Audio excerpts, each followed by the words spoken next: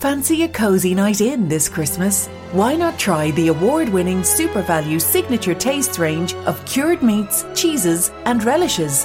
Our award-winning Irish suppliers ensure only the finest food makes it onto your festive sharing boards. Order online at supervalu.ie and we'll deliver everything you need for the perfect night in straight to your door. Share the magic this Christmas with SuperValu online shopping. This Christmas, you've reached out and connected with your loved ones when love matters most.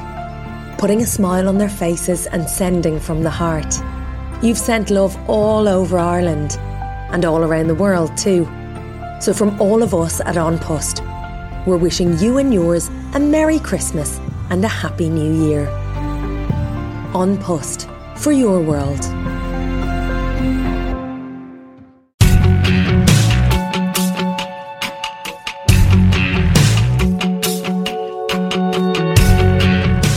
Welcome back to Mama Mystery. I am your host, Kelly. And I'm your co-host, Austin.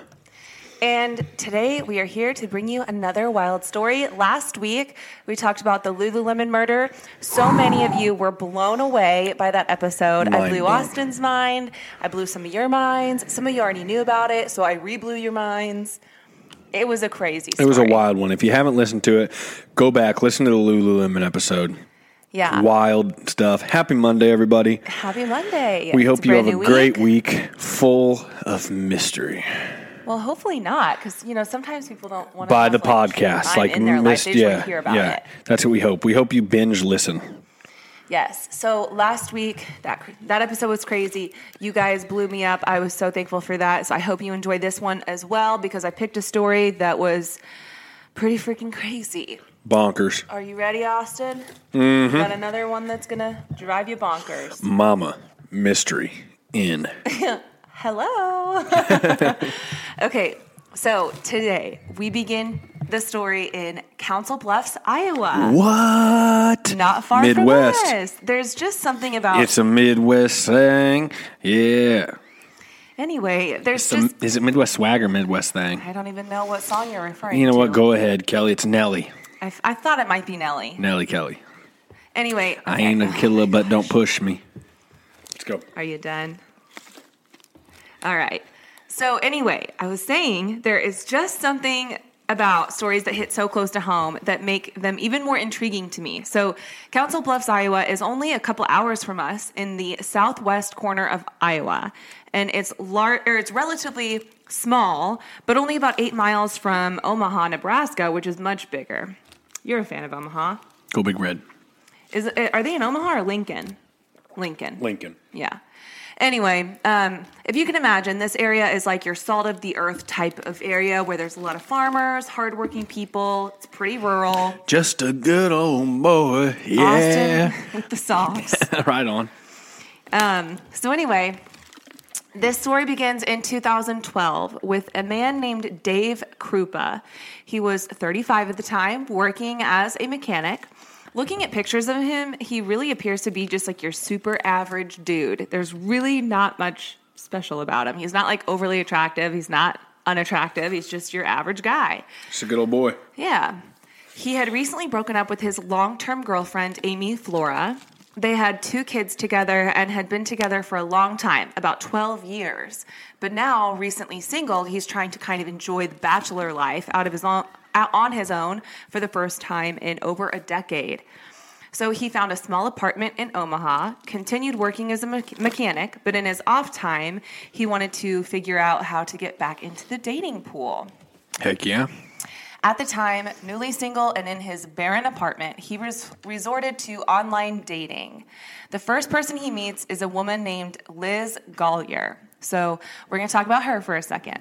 Lizzie McGuire. No, Liz Gollier. Liz Gollier. Okay. So Liz, whose first name is actually Shanna, but she goes by her middle name Elizabeth, but obviously it's shortened to Liz. She was born in Kalamazoo, Michigan in 1975 to a young mom with 2 boys from a previous failed marriage and an alcoholic father. And these 2 were not married. Liz had a bit of a rough life growing up in Michigan. In 1967, before Liz was born, Liz's father spent 3 years in prison for taking indecent liberties with the child. So I'm not really sure what that means. I don't want to know, the details of that. I mean, I know what it means. I don't want to know what happened. But anyway, when he was released from prison, he met Liz's mom, who at the time was recently divorced with her 2 kids. So they quickly moved in together, but their home was deemed too unsafe, and her 2 boys were removed from the home and placed in foster care. So Liz never actually met her 2 half-brothers, but Liz did have one brother who was about a year and a half younger than her. So they had Liz, and then they had her brother shortly after. In 1978, Liz and her brother were removed from their home due to domestic violence. Liz was about 2. Her brother was only a year and a half younger, like I said. Their mom, who was 28, finally kicked Liz's abusive dad out of the house so that the kids could come back. Her mom was so excited to get the kids back, and by all accounts, she really was a good mom to the kids. She just had a very poor judgment when choosing men. Days before the kids were due to come back, she walked a few blocks down the road to the laundromat so that she could wash the kids' blankets before they came back home. And she really wanted everything to just be perfect for them when they came back. But when she finished washing the blankets, she was walking home, and she was hit by a car and killed instantly. Oh my gosh, curveball. I was not expecting that. Yeah. So Liz and her brother became wards of the state since they obviously couldn't go live with their abusive alcoholic father. And what makes this story even sadder is that Liz and her little brother couldn't even go live with extended family because they all had rap sheets of their own. And many of their cousins had also been taken out of their homes and placed in foster care as well. So Liz and her brother were placed in various foster homes, and they were eventually split up. They couldn't stay together, which is even sadder. They bounced around between multiple homes, many of which were abusive as well, until Liz was finally adopted by her new parents, Ronald and Teresa Gollier. Ronald worked for Kellogg's, the cereal company, and in the mid-1990s, his job relocated him and his family to Omaha. So Liz stayed in Omaha until she was an adult and moved back to Michigan when she was 18 and got married 2 years later. So her and her husband got divorced after only a couple of years. And in 1997, Liz began dating a man named Raymond Nice. It's either Nice or Knight. But anyway, he was about 22 years old and Liz was 24. They dated for a bit, and eventually things got a little rocky because Liz was known to get super jealous of other women. But about a year into their relationship, Liz became pregnant. Raymond, even though he was unhappy, decided to do what he felt was right, which was stay and provide for his family. So he bought them a little house, a trailer actually. But when Liz was 8 months pregnant, she left Raymond to go live with another man. A man even younger than Raymond, about 21 years old. His name was Glenn. They had worked together, and he had an infant son of his own.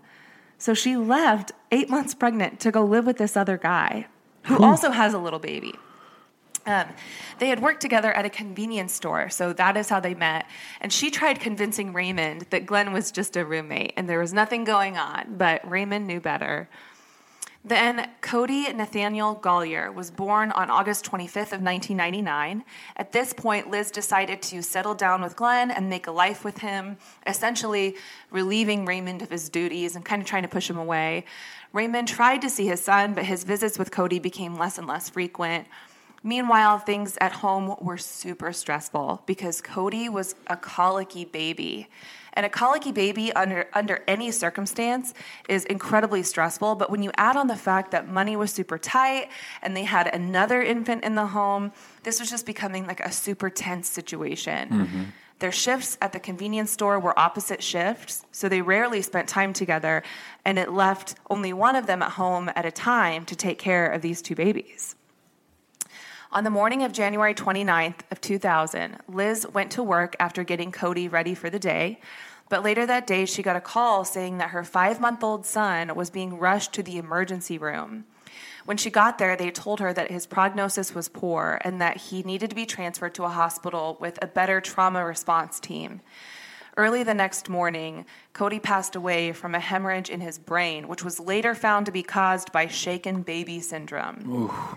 Later that morning, Glenn was arrested and charged with second-degree murder, and he was only sentenced to 8 to 20 years in prison. Oh, my gosh. Yeah. And that's a, unfortunately, super common thing. People shaking little babies because they get so frustrated. Just set the baby down and go outside. Leave the room. Leave the room. Because it can be insanely do. frustrating. But Absolutely. And I've been there. You can't do it. I had 2 babies back to back. They're Irish twins, only 12 months apart. At times it felt like I had twins. And when one was sleeping, the other wasn't sleeping. And there were times when I remember getting so overwhelmed, feeling so stressed, but it never crossed my mind to hurt the baby. You just set them down and you go outside and you catch your breath, or you call, you phone a friend, you call a family member, you call somebody to come and make sure the baby's safe. Or if you really feel that at the end of your rope, take the baby to a fire department, a school, a safe drop-off where you can just drop off the baby and know that the baby is safe. Anyway. That's my tangent. It never got like that with us, but... Oh my gosh, no, of course not. No, I mean, there were times, yes, I would go outside because I feel like every mother has had that moment where she's just like, oh my gosh, I'm too overwhelmed, I need to breathe. And you just go outside for a second. But you don't shake the baby. Come on. Not the good thing to do. Come on.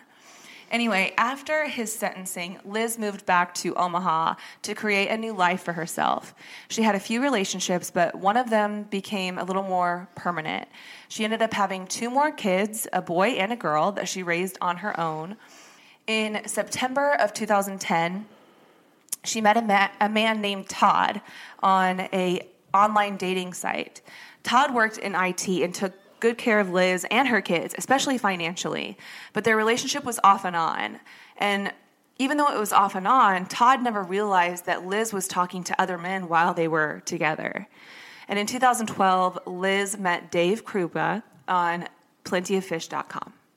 So. Plentyoffish.com. Yeah. Right on. Does that website still exist? I mean, I'm not asking you as if, like, you would know, but. I have no clue. I don't know. So Liz made a great first impression with Dave as being super smart, bright, outgoing, fun to be around. Liz and Dave got along really well, and Dave enjoyed spending time with her, but he made it very clear that he was not looking to commit to anyone just yet. He was very upfront about that, and I can respect anyone who's very open and honest about their promiscuity. At least you're honest about it. But he didn't just entertain a couple of women. He entertained a lot of women. And he admits that he kind of went wild after being free for the first time in a while. About 6 months after meeting Liz, he meets a woman named Carrie Farver. And he met her when she brought her car into the shop where Dave was working. Dave was instantly smitten with Carrie. Carrie was a 37-year-old single mom to a 14-year-old son. She worked as a computer programmer, and while Dave was showing her something under the hood of her car, there was just this, like, spark between them. And that's all that ended up happening. They didn't exchange numbers or anything. They both just left feeling kind of like butterflies and like, oh, I met this person. And but they didn't say anything to one another? Nothing. Like, they both felt it, but they just didn't do anything about it. So, okay, I'm interested to hear how this all ties back. Well, a few days later, Dave was back on Plenty of Fish and stumbled upon Carrie's profile. Oh, hell yeah, brother. Yeah, just serendipity. It was meant to be. They reconnected and decided to go on a date to Applebee's. And after their first date, Dave invited Carrie over to his place for a little nightcap, if you know what I'm saying. Mm-hmm. They're on the couch, making out, getting steamy, when Carrie stops Dave and essentially says, listen, we can have sex, but you need to know that is all this will be, because I'm not looking for a relationship or a boyfriend. And Dave is like, okay, jackpot. Fantastic. Yeah. Sweet. So that night, however, Liz showed up to pick up a few of her things from Dave's apartment because I guess they had kind of broken things off prior to that because she was seeing this other guy, Todd. So I think they kind of like drifted off. Mm-hmm. So anyway, Liz shows up at Dave's apartment unannounced, and she sees that Dave has Carrie over. She got kind of upset, even though she had her own boyfriend at the time. She got really emotional, which made Carrie pretty uncomfortable, so Carrie decided to leave. And as they passed each other, Liz recalled Carrie calling her a bitch. And the encounter was super brief, but incredibly uncomfortable for everyone involved. And I'm sure you can imagine, like, girls get a little catty, and rather than, blame the guy, they kind of blame each other. So whether there was, like, some heat exchanged, I can believe that. Mm-hmm. Liz ended up getting her things, and she tried pleading with Dave to work things out, but he told her she just needed to leave and that would be the end of their relationship as they knew it. So they are done. They discontinue talking, but Dave and Carrie continued talking, and Dave got really comfortable with Carrie. At the time, Carrie had a huge project going on at work, and Dave's place was much closer to her work than her house was, so she was staying over at Dave's apartment. November 13th, 2012, Carrie and Dave have only been dating for 2 weeks when Dave gets up to go to work and he kisses Carrie goodbye before he leaves. A few hours later, he's at work when he starts getting texts from Carrie that kind of catch him off guard. One of the texts says, "Let's move in together." And Dave texts her back saying, "I'm not interested in that. We've only been talking for a couple weeks. Like, I don't know you well enough to do that." Pump the brakes. Yeah. And, I mean, it just kind of sounds like so typical of a girl to be like, "I'm not looking for anything serious. Like, I just want to chill." And then be like, "Let's move in together." Stage 5 cleaner. Yeah, and to kind of just like hide you crazy until you get a little more comfortable. Real easy to have a good first impression. Yeah, exactly. Don't we all? Yeah. Most girls know how to put on a good facade. I'm not about the drama. That's my favorite. The ones that are like, "I have no drama." And then they're like the most dramatic. Mm-hmm. So anyway, she immediately responds incredibly angry, saying, "Fine, I don't want to talk to you anymore. I'm talking to someone else anyway, so go fuck yourself," basically. Oh, gosh. Yeah, she got really fired up. A few days go by, and Carrie doesn't talk to him. And then all of a sudden, she starts texting him again, saying things like, "I hate you. You ruined my life. You're a terrible person." And Dave literally says, like, "I just dodged a bullet." Total clearly. stage 5 cleaner. Yeah. And she obviously wasn't who she said she was. So, who was Carrie Farber? Well, Carrie Farber grew up in a small town called Macedonia, Iowa. It was a very quiet town where kids could ride their bikes and without a worry, and everyone was super friendly with one another. It was a really good place to raise your kids. Carrie was super close with her mother, Nancy Rainey. They talked every single day. Growing up, Carrie was very warm, loving, and a very hard worker. She had a lot of friends and was a very sociable kid. As she got older, she experimented a lot with her style, always changing her hair, trying to figure out like who she really was. During an interview for her high school yearbook, Carrie was asked how she would like to be remembered. And she said she wanted to be known as always having a smile on her face and for being a little bit crazy. With a genius-level IQ, Carrie got into computer programming and worked super hard to provide for her and her son, Max. Carrie got pregnant with Max at a young age, and her relationship with Max's dad didn't work out, so Carrie raised Max by herself, but with occasional help from her mother, Nancy. Carrie really doted on Max, and Max was always at the very top of her priority list. But as time went on, Carrie started struggling mentally. At one point, she was so depressed she wouldn't get out of her bed for like 10 days. Finally, she went to a doctor to get help, and she was diagnosed with bipolar depression. So she was prescribed medication for this, and she was good about taking it and going to therapy, but her mom remembers times when Carrie would complain that the medication would just make her feel really numb, and she didn't want to take it anymore. Mm-hmm. But in 2012, Carrie was in a very good place, working in a job she loved and providing for her son, Max.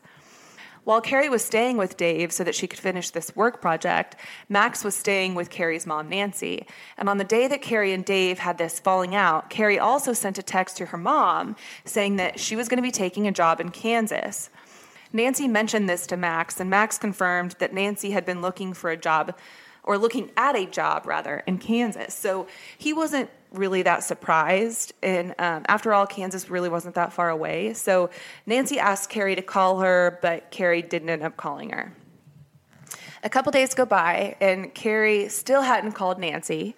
That weekend, Carrie's half-brother was getting married, and Max was going to be an usher in the wedding. So Nancy really needed to get a hold of Carrie to figure out when she was going to get Max so they could prepare for this wedding. And when Carrie never called Nancy back, Nancy called the sheriff to report Carrie as missing. But when they came to take her report, she did mention that Carrie was diagnosed as bipolar, and the cops kind of blew off the report at that point, just kind of succumbing to the idea that when a bipolar person abruptly stops taking their meds, it can make their behavior very erratic and unusual. And they suspect that maybe Carrie is kind of experiencing like a mental break. Withdrawal kind of or something. Yeah, and that is super common. If you just abruptly stop taking your medication, you can have even worse effects than you did before you started taking it. That withdrawal can really exacerbate, those symptoms. So Dave, in the meantime, keeps getting texts from Carrie. She's berating him, texting him constantly, just verbally assaulting Dave. Then on November 23rd, 10 days after Dave and Carrie get into that initial heated exchange about living together, Liz calls Dave, and she's super upset. She wants to know how Carrie got her phone number, her email, and her home address. She told Dave that Carrie had been harassing her with these crazy emails, nonstop phone calls, and that Carrie had even broken into her garage and spray painted the words "whore from Dave" on her garage wall. Liz calls the police and files a report and tells them that Dave is her ex-boyfriend, Dave Krupa, and that she believes this is from one of his other ex-girlfriends. So the police go to Dave and they start asking him what's going on, and he shows the cops all the texts that he's received from Carrie, and they're like, oh, okay, we've seen this before. Hell hath no fury like a woman scorned. This woman's going crazy. In the weeks since Carrie left, she would still text her mother, Nancy, but she refused to call her. Nancy is super concerned because Carrie used to call her every day, so she gets the sense that, like, something is wrong. Carrie is texting Max saying that they're moving to Kansas and that he's going to be going to school down there, but Nancy puts her foot down and gets legal guardianship of Max because she doesn't trust whatever is going on with Carrie. Carrie started missing family events. She missed her own birthday, her son's birthday, Thanksgiving, and Christmas. But the final straw on the camel's back for Nancy was when Carrie's father died, and she didn't even come to his funeral.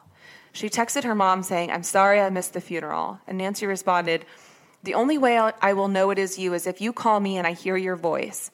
But Carrie never called. Instead, she started attacking her mom, saying that she was never a good mom and just kind of berating her. Yeah, and she's pushing everybody away. Yeah. So Dave continued getting messages from Carrie so often that he would change his phone number multiple times. But remember, Carrie is like a genius computer programmer, so she always found a way to get his new phone number or send him emails from different email addresses. One email she wrote said, "Liz is nothing. She's a fat cow. She looks like she lost her puppy. Maybe she'll do us all a favor and kill herself. LOL." She would send them to Liz as well, saying, "If you don't keep your hands and lips off my man, I will hurt you." Carrie's messages became even more concerning when she started messaging Dave saying that her favorite thing to do was stand outside his window and just stare at him while he was in his apartment. One text was eerily specific when she said, "I can see you on the couch with your feet up wearing a blue shirt." What the heck? This woman is so psycho. Yeah. 2 months after this all started, Dave is driving through his apartment complex when he notices Carrie's car. He noticed it and he recognized it from when he worked on it a few months prior when he and Carrie met. It was a black Ford Explorer, so he took a picture of the back of the Ford Explorer so he could get the license plate, and he sent it to the police. Police impound Carrie's car, and as they're going through it, they're looking for any clues as to like where Carrie might be when they find one perfect fingerprint on an Icebreaker's mint container. But they can't match the fingerprint in their database, so the fingerprint essentially leads to nothing. 5 months go by since Carrie's mom, Nancy, has heard from Carrie when she gets a phone call from a homeless shelter saying that Carrie is there and she wants Nancy to come and get her. But when Nancy arrives at the homeless shelter, Carrie wasn't there. She was never there.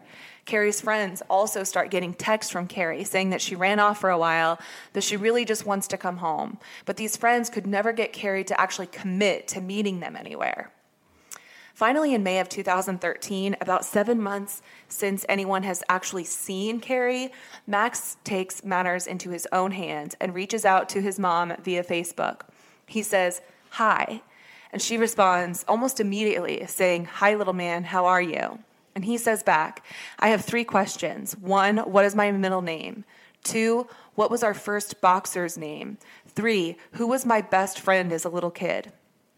She never responded to the message, but she did immediately make a public post on Facebook saying, "I have answered enough questions to prove myself to everyone, and I am done. You can either believe I am your daughter, mother, sister, and friend that you've known your whole life, or you can just leave me alone.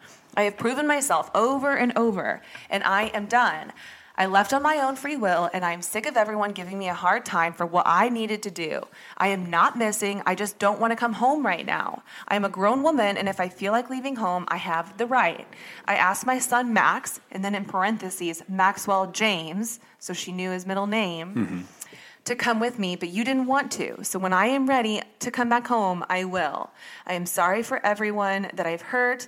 I know I have upset some of you, but I needed to do this for me. Sorry, and I hope someday you can forgive me. I love you all very much, but I need some time to sort things out."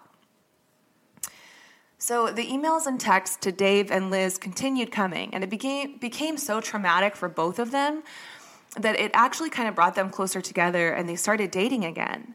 They'd even started getting messages at the same time while they were together, and they started referring to her as Crazy Carrie. So there were multiple times they would be sitting on the couch, and both of their phones would go off right at the same time, receiving messages from Carrie. And the messages from Carrie get even more insane when she emails Dave a picture of a woman in the trunk of her car, tied up with duct tape over her face, but like you can't quite see her face. She says that it's Liz and that he needs to call Liz and tell her that he doesn't want to be with her anymore if he wants Liz to live. He immediately calls Liz's phone, but Liz answers and is totally dumbfounded because she's not tied up in the trunk of a car, and they just laugh it off as another Crazy Carrie moment. It's August of 2013 when Liz calls Dave, frantically telling him that her house is on fire. Thankfully, her and her kids weren't at home, but her pets, 2 dogs, a cat, and a pet snake, were all at home and perished in the fire. 2 months later, Dave's work is vandalized when Carrie allegedly showed up and spray painted "Dave Beats Women" on the wall in bright orange paint, and it's facing the main road where everybody drives by and can see it. Dave and Liz, while they're kind of dating again, are still not like mutually exclusive, and Dave is still entertaining his dating profile. One of the ladies who spent only like 5 minutes checking out his profile started getting messages from Carrie. You have to remember, Carrie seeing all this. Is incredibly smart and a genius in IT, so it's not beyond the realm of comprehension that she could figure out a way to hack his accounts. Even his ex that he has kids with starts getting messages from Carrie. And this was just a poison that Dave could not get rid of, a poison for which there seemed to be no antidote. It was infecting his entire life. He even, he got to a point where he had so much trouble trusting people. Like, this affected his entire life. All of his relationships, his friendships, his work. Rightfully so. Yeah, and he kind of just had to learn to live with it because there was nothing he could do. Right. In Omaha, the police were familiar with Carrie Farber as being a stalker and suspected arsonist. But back in Iowa, which is only 10 minutes away, I don't know if I said that earlier, but Council Bluffs, Iowa, and Omaha are like 8 miles apart. So back in Iowa, Carrie was considered a missing person, and over 2 years had gone by since anyone in Iowa had physically seen Carrie. So 2 detectives, Jim Doty and Ryan Avis, take over the case, and they both take an interesting approach. One was going to treat the case as if Carrie was alive, and one was going to treat it as if Carrie were dead. And they were both going to try to prove their case to see if they could come up with a resolution. The first red flag to them was that Carrie's bank statements show no activity since she left. So how is she getting money? How is she feeding herself? How is she traveling? The second red flag is that all of her messages and Facebook posts are littered with grammatical errors, which is odd coming from someone with such a high-level IQ. So these detectives start going through the past case files and realize that they need more information. Back in 2013, they asked Dave and Liz to hand over their phones so they can go through all the data and see if they can get to the bottom of where the messages were coming from. And at this time, they were both considered just victims. But while they were going through these files now, with a fresh set of eyes and a different perspective, they find more things that catch their attention. They come upon a picture of Carrie's car. It's a picture of the back of her Ford Explorer showcasing the license plate. But after finding the metadata of this picture, they realize it was taken about a month before the car showed up in Dave's parking lot, when Dave took a picture of it and sent it to police. So I think originally when they saw that picture, they assumed this was the same picture that Dave had sent whenever he sent the picture to police and found it in the parking lot. But the metadata proved it was actually taken a month prior. Then, remember that picture that Carrie sent Dave of a woman who was supposed to be Liz in the back of Carrie's trunk? Mm-hmm. Well, they found that picture too, and the metadata proved that that picture was actually taken with Liz's phone. So they realized Liz had actually put duct tape Carrie on her own Oh my mouth. God, I just got the goosebumps. Liz is Carrie. Holy cow. Oh, I'm mind blown. This is like the Lulu episode. Yes. What the heck? This crazy woman. So where's Carrie? Keep going.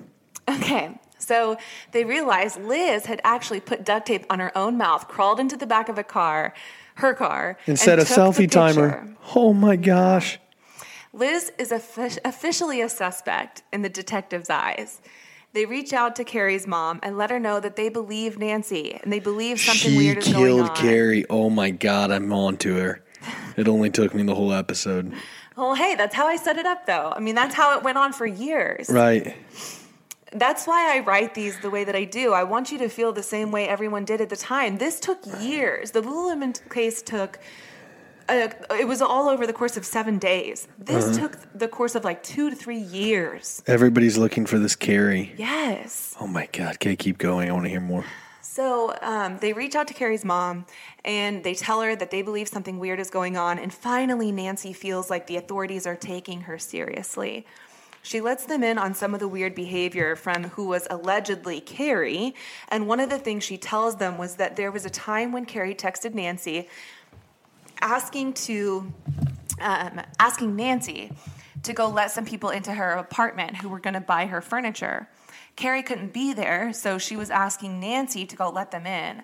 Carrie even sent her mom a picture of a check from the buyers of the furniture, and the check was signed Shanna Gollier, which is Liz's real name.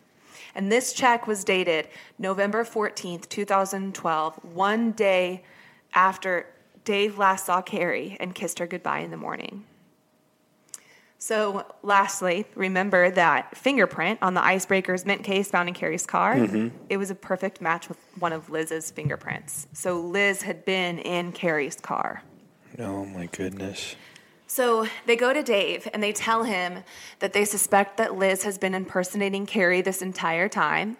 And Dave is just blown away. Doesn't believe it. Understandably. He's really skeptical. And I don't blame him because this has been a long time. He has even, reconnected with Liz. They've gotten to a point where they have a close relationship. And he even felt bad for bringing Carrie into Liz's life because it was causing her so much pain. Let's not forget, her freaking house burned up in a fire with her 2 dogs, her cat, and her pet snake inside. She was committed. I mean... The only thing that deserved to die in the house was the snake. Anyways, go ahead. Oh, gosh, Austin. I mean, I don't disagree, but... I got peed on my ass now. It's a joke, everybody. I thought you said you got peed on your ass. No, I got peed on my ass now because I said a snake died. Should have died. Geez. Anyway, yeah, Just I'm not a a huge joke. snake fan, but that's just me. A snake is a pet, not my life. Yeah. Anyway, so meanwhile, while this is all going on, Liz walks into the sheriff's office to file a harassment report. And I think she started to suspect that maybe they were onto her, so she was trying to throw them off her tracks by suggesting it was actually Dave's ex, Amy Flora, the mother of his children, who was pretending to be Carrie the whole time. So Liz is trying to say, actually, maybe it wasn't Carrie because, it wouldn't make sense since they only talked for 2 weeks, but it would make a lot more sense because Amy and him talked for 12 years. So now she's kind of like trying to redirect the attention.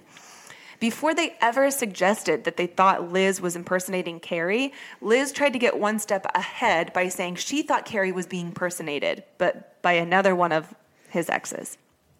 So Detective Avis goes to Liz's house to ask her questions about this harassment case and never once tells Liz that he's onto her because he wants her to feel comfortable with him, and it works because by the end of their conversation, he asks Liz if he can have her phone to download all the messages she has, and she consents. And she has no idea that this will not only download the current information on her phone, but anything that has been deleted as well. Uh-oh. Liz also confides in Detective Avis that a 9mm handgun had been stolen from Dave's closet and that she believed Amy Flora had stolen it. So the very next day, it's December 5th, when police receive this call. And I'm going to play it for you on the phone. What's the address of your emergency?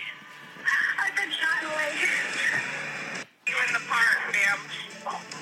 I'm in one of the parking lots on the left-hand side. I have a little red Toyota, and I'm laying next to it. Okay. Is the assailant still nearby? I don't think so. I took off running. Okay. How many people were there? Oh, I don't know. I only heard one. Do you know if it was male or female? Female.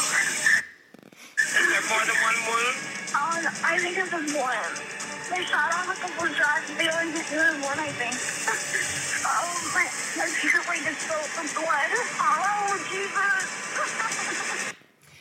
Okay, so I apologize for the dramatic music, but that was the only clip I could find, and it was actually from a Snapped episode, so it's got all that dramatic music in it, and it was, of course, like chopped up, so I did my best, but that was the 911 call of Liz calling to say that she had gone to a park.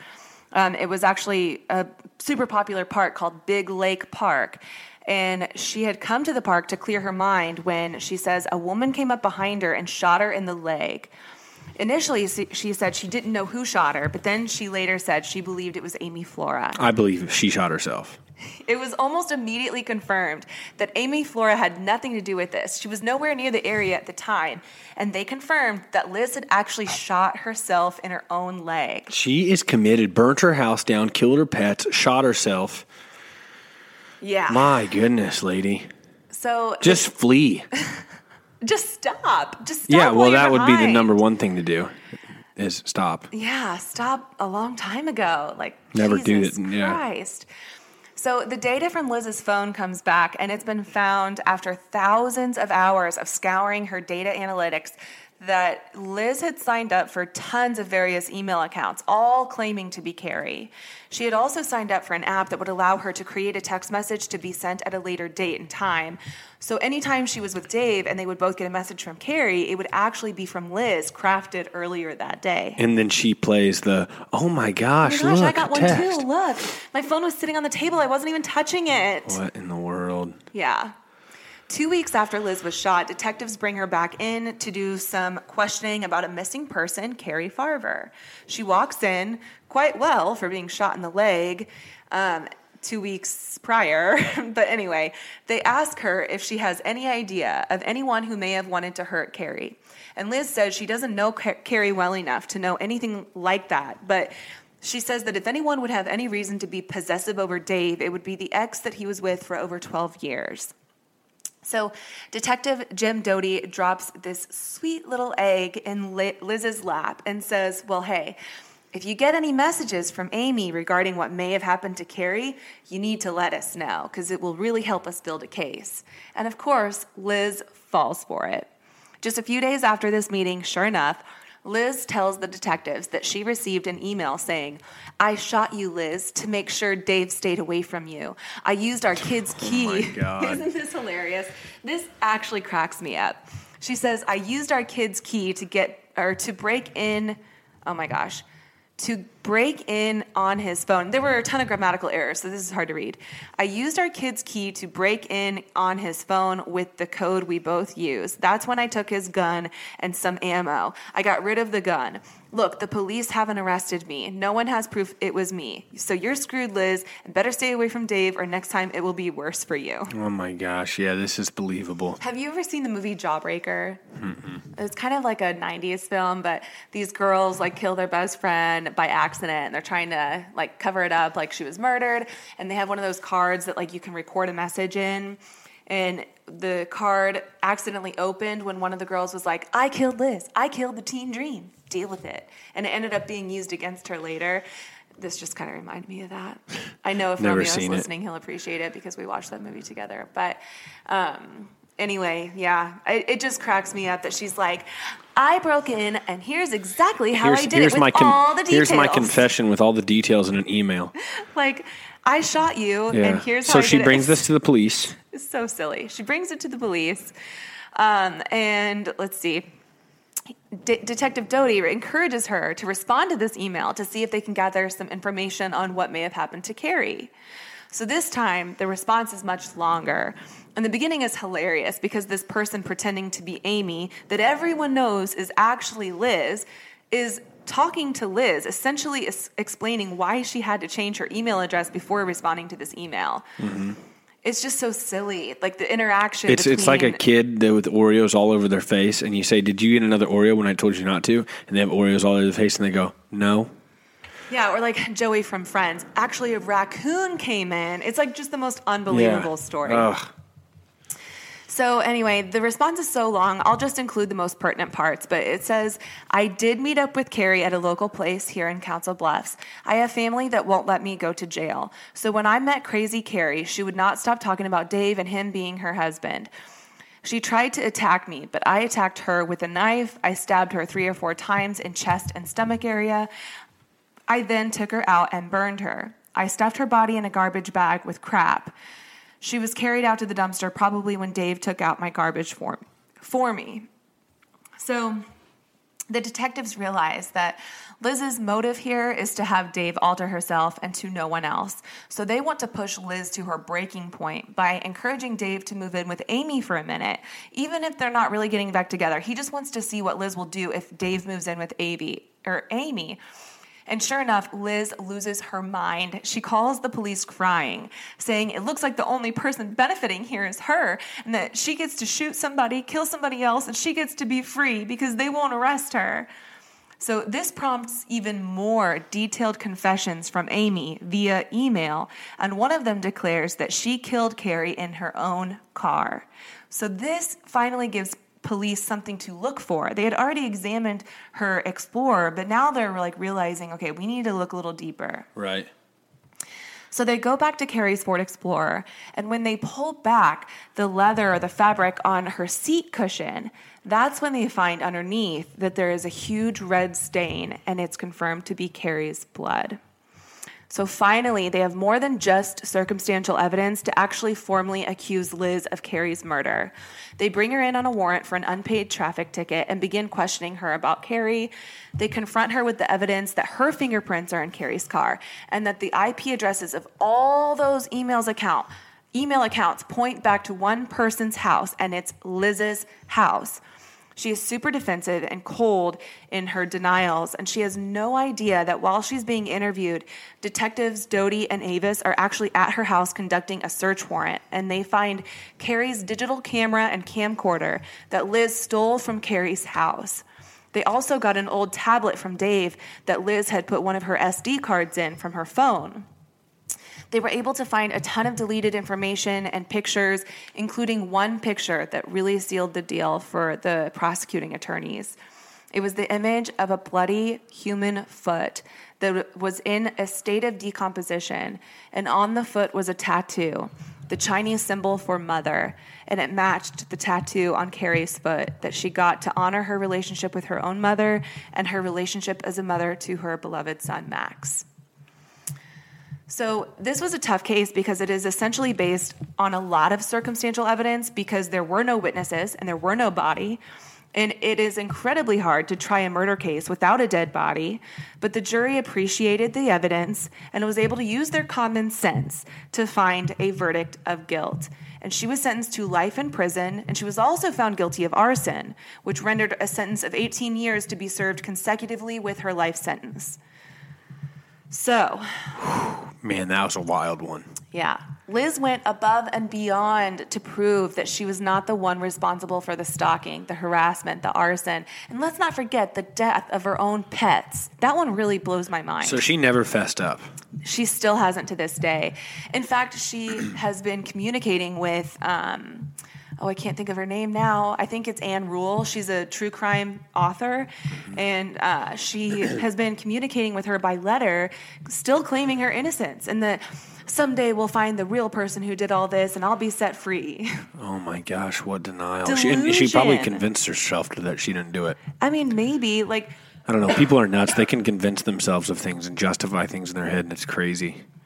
Yeah, she showed no remorse, no emotion during the trial. Just nothing. I can't wrap my head around the ultimate dysfunction and diabolical cruelty that went into all of her actions here. It was just completely evil and one of the craziest, most bizarre things that I've seen in a really long time. We have covered cases, some crazy cases, but this individual was crazy and did this shit for a span of years. It wasn't just a single crime of passion, not a heat of the moment thing. This was an evil act that stretched across years, tons of victims, and with such a bizarre turn of events. And it was all to be possessive over a guy.